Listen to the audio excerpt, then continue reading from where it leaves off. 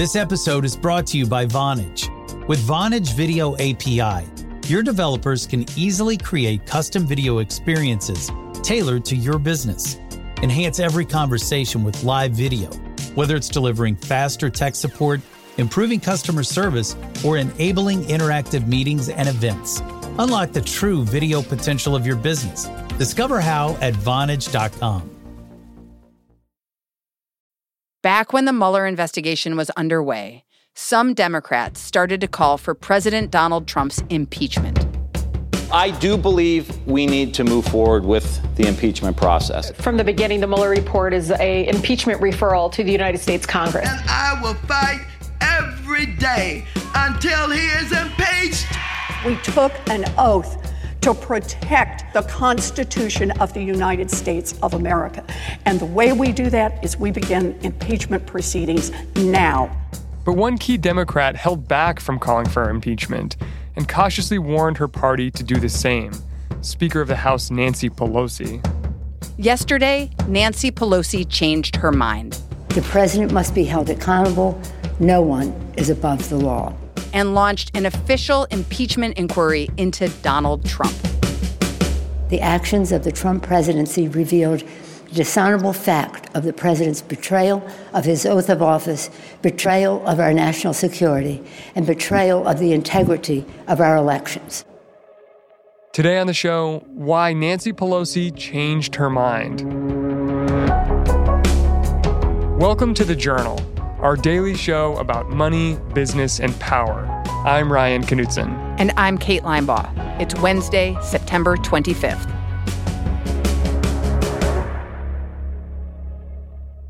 I think that we are almost inevitably on a track when the House is going to vote on articles of impeachment.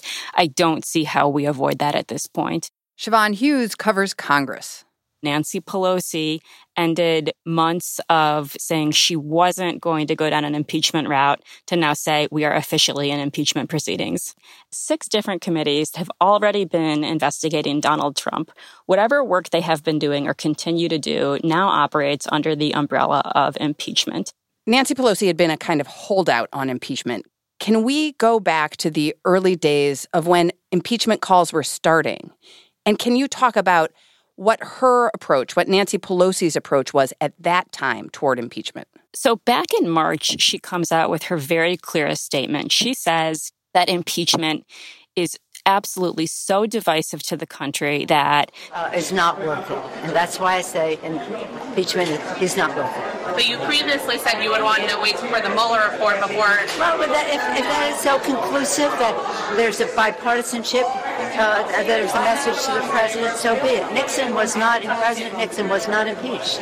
The Republicans finally saw the light. And of course, at that point, we hadn't seen the Mueller report, and there was certainly no way to say that any impeachment effort would be bipartisan. So effectively, she took impeachment off the table. Privately, in private meetings with progressives like Jerry Nadler, the Judiciary Chairman, she was battling with him, batting him down when he said he wanted to speed up impeachment. It was really clear that she was holding the line. What were the earlier calls for impeachment related to? It has to do with a couple of things, but primarily it has to do with what's in the Mueller report. And in particular, Mr. Trump's request to his White House counsel at the time to call the Deputy Attorney General, Rod Rosenstein, to have the special counsel removed. And then, of course, Democrats were also upset by the fact that the White House would not allow current and former officials to testify, which they basically said was stonewalling or a continuing obstruction. So there were calls to start impeachment proceedings related to the Mueller report over obstruction of justice. Why did Pelosi differ from those people in her party? Well, part of it is a political calculus, which is Nancy Pelosi knows the reason she is Speaker, the reason she has power is because of a group of moderates who won districts that Donald Trump won. And her calculation has been to protect them, to keep the majority. She's also got another math problem on her hands, which is in order for impeachment to be successful, she needs 218 votes. It's not clear she was going to have that. And even if the House is able to impeach President Trump, the Senate is not going to convict him. And so without a conviction, does it then look like the Senate has cleared Donald Trump of wrongdoing right ahead of the 2020 elections? So she has her own kind of larger political math, right?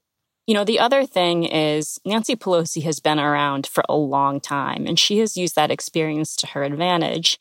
She has lived through the impeachment of Bill Clinton in the late 1990s and remembers that Democrats gained seats after Republicans impeached him. Guess who lost their job? Newt Gingrich, the House Republican Speaker. So that's part of the message as well. That going ahead with impeachment could come back to bite the Democrats. Exactly. It could come back to bite the Democrats. But right now, for Nancy Pelosi, that risk seems worth taking. In recent days, details have emerged about a call between President Trump and the president of Ukraine.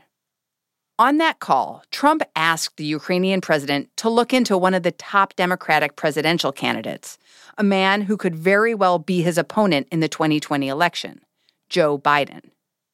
One person had enough concerns about the U.S.'s involvement with Ukraine that he raised official flags about it and filed what's known as a whistleblower complaint.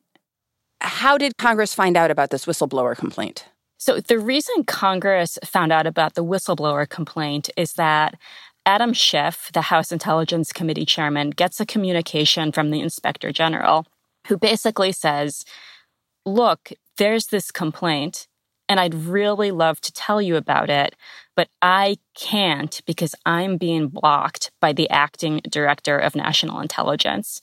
And procedurally, the way the process works is the Inspector General has to go through the director of national intelligence to get to Congress. Then what does the Inspector General do?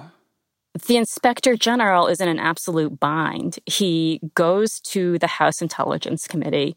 He meets with them behind closed doors. It goes on for 4 hours. He does not disclose the substance of the complaint, but he makes it very clear that he would like to get this information to them, that it's important, and that they need it. Can you imagine a 4-hour meeting where you don't talk about the substance? I had that exact same thought. I would love to be in the room to figure out how people tried to get around that. As of now, we actually don't know truly what is in the whistleblower complaint or the full extent of it. Because remember, among the things the Inspector General has told the House Intelligence Committee behind closed doors is this does not just involve one incident. There are multiple incidents. The specifics of the whistleblower complaint still aren't public. But today, the White House released a report of what transpired in the call. In it, the president presses the Ukrainian president to look into Biden and offers to have the U.S. Attorney General help, saying, quote, whatever you can do with the Attorney General would be great. A spokeswoman for the Justice Department said Trump never asked the Attorney General to investigate Biden. For Nancy Pelosi, she said she wasn't going to bring an impeachment case unless the case was compelling and overwhelming. What is it about the whistleblower allegations, of which we don't know the full extent, that are so compelling? Well, number one, the specificity of it. Number two, Donald Trump has acknowledged, having said in this phone call with Ukraine president, that he brought up Joe Biden and corruption. And so this is totally unmediated. You're not hearing from a third party like Robert Mueller that such and such a thing might have happened. You're hearing it directly from the president's mouth. Conversation I had was largely congratulatory, was largely corruption, all of the corruption taking place, was largely the fact that we don't want our people, like Vice President Biden and his son, creating to the corruption already in the Ukraine. This call happened literally days after he withheld hundreds of millions of dollars of aid to the Ukraine to fight off Russian aggression. And so what it clearly looks like to a lot of Democrats is that Donald Trump was engaged in a self-dealing. He was putting his own interests ahead of the interests of the country. His political interests, right? Exactly, because if Ukraine were to launch a corruption investigation against Joe Biden, even the whiff of that, the whiff of corruption, is something that could damage the man who is the presumptive frontrunner, that all of a sudden starts changing the political landscape. I mean, one of the first things you start to see are the tweets. A big one comes from Elizabeth Warren, the Democratic presidential contender who is very high up in the polls. And she says that if House Democrats don't engage in impeachment proceedings, they are complicit. And that is kind of a huge turning point. Then on top of that, earlier this week, we saw about a half a dozen national security Democrats. These are all freshmen, all from Republican districts. And they penned this op-ed saying, okay, we weren't there before, but we think you have to start impeachment proceedings. And furthermore, if what we have seen in the press is true, the president, in fact, does need to be impeached. And those are two big turning points.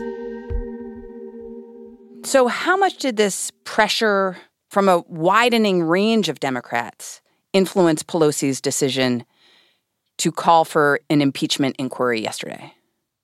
So, I'm not in her head, and I can't say that for a fact, but it's clearly a piece of the equation. But what happens on Tuesday becomes a much bigger deal, because on Tuesday afternoon, the entire Democratic caucus goes into a room together and meets behind closed doors.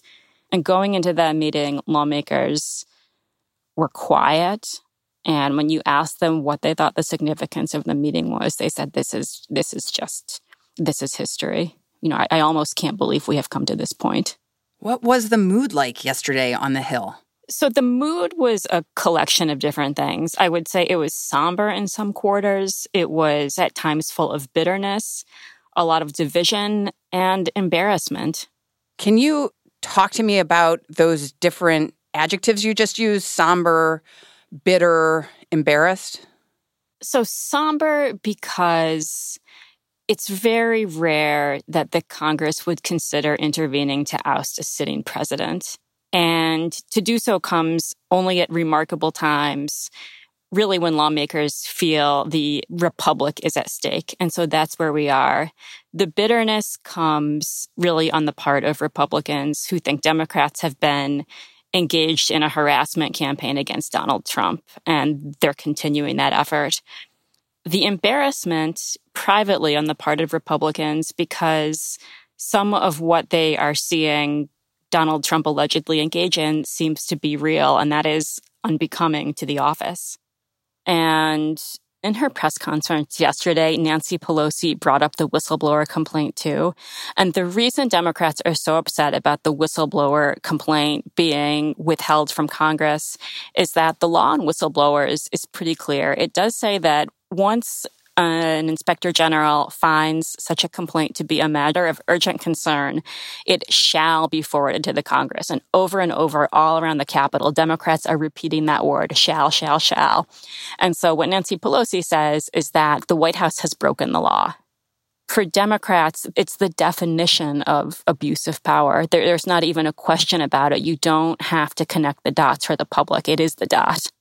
And unlike the Mueller report or the Russian interference in the 2016 election, which was initiated by the Russian government, this call was initiated by Trump. Is there any precedent for that? I am not aware of any precedent for that. I just haven't seen that. And is that kind of agency on his part of what has galvanized Democrats to initiate impeachment? In a way, you could say that. And the reason is that there are three broad categories of behavior that really qualify for impeachment. And one of those is abuse of power. And so this is seen as a very clear abuse of power. Another, of course, is putting your personal interests above the public interest, above the office. And Democrats see that conversation as qualifying too. I think the substance of what is in this whistleblower complaint is going to be very important because that will determine the vigor and intensity with which Democrats pursue their case. After the break, the other major factor that will ramp up the vigor and intensity.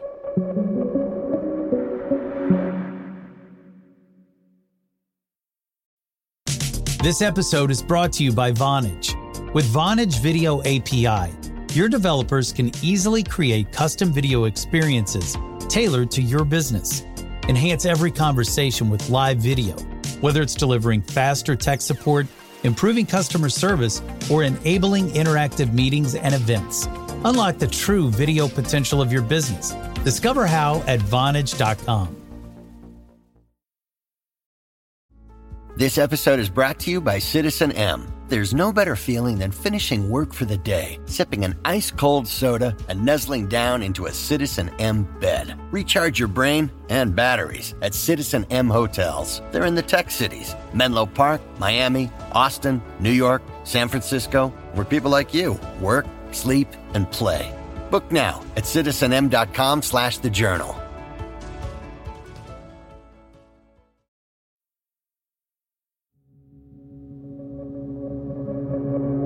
Welcome back.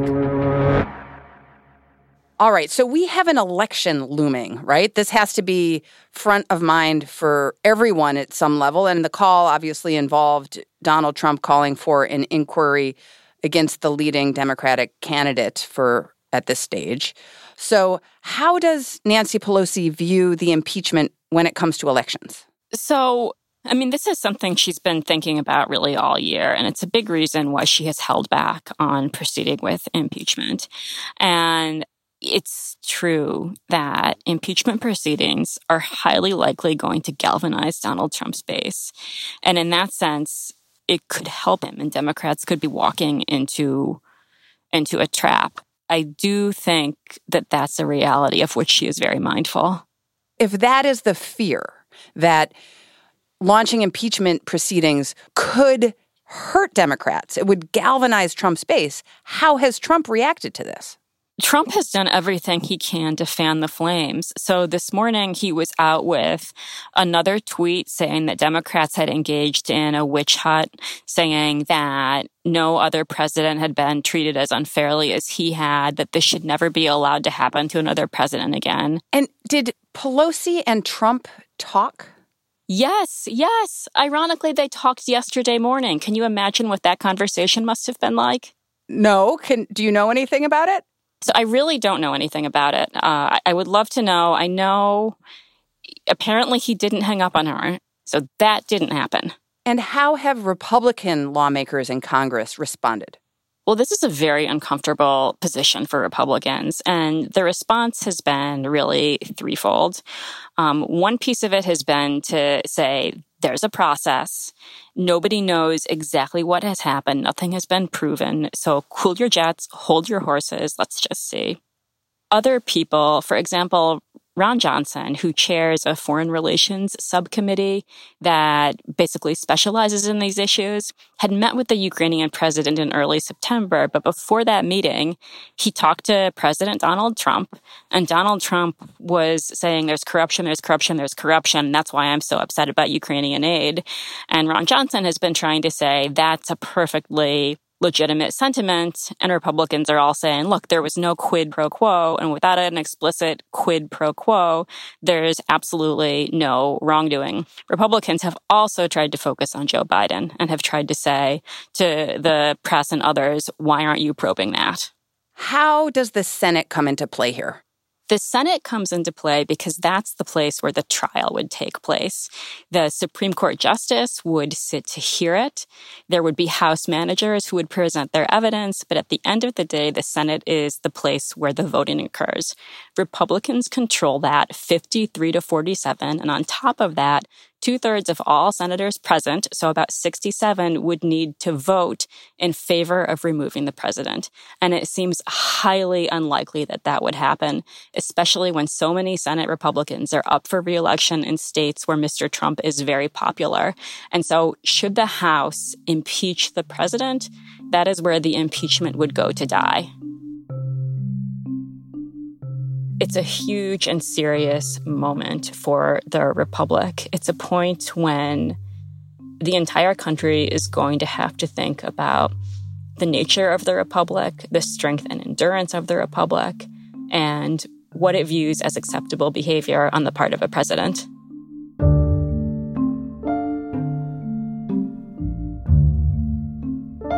Thank you very much. It's a great honor. Thank you. Today at the UN, President Trump met with the Ukrainian president. They spoke to reporters about the call. No, you heard that we had, I think, good phone call. It was normal. We spoke about many things, and so I think, and you read it, that nobody pushed me. Yes. In other words, no pressure. The president also answered a question about Nancy Pelosi. Did you ask House Speaker Nancy Pelosi to find a way out of impeachment yesterday? Not at all. No. Look, she's lost her way. Trump said Pelosi had been taken over by the radical left. And Nancy Pelosi, as far as I'm concerned, unfortunately, she's no longer the Speaker of the House. Thank you very much, everyone. Meanwhile, the whistleblower complaint was delivered to Congress this afternoon.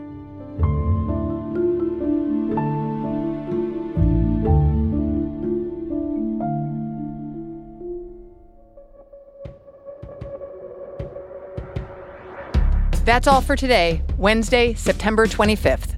The Journal is a co-production of Gimlet and The Wall Street Journal.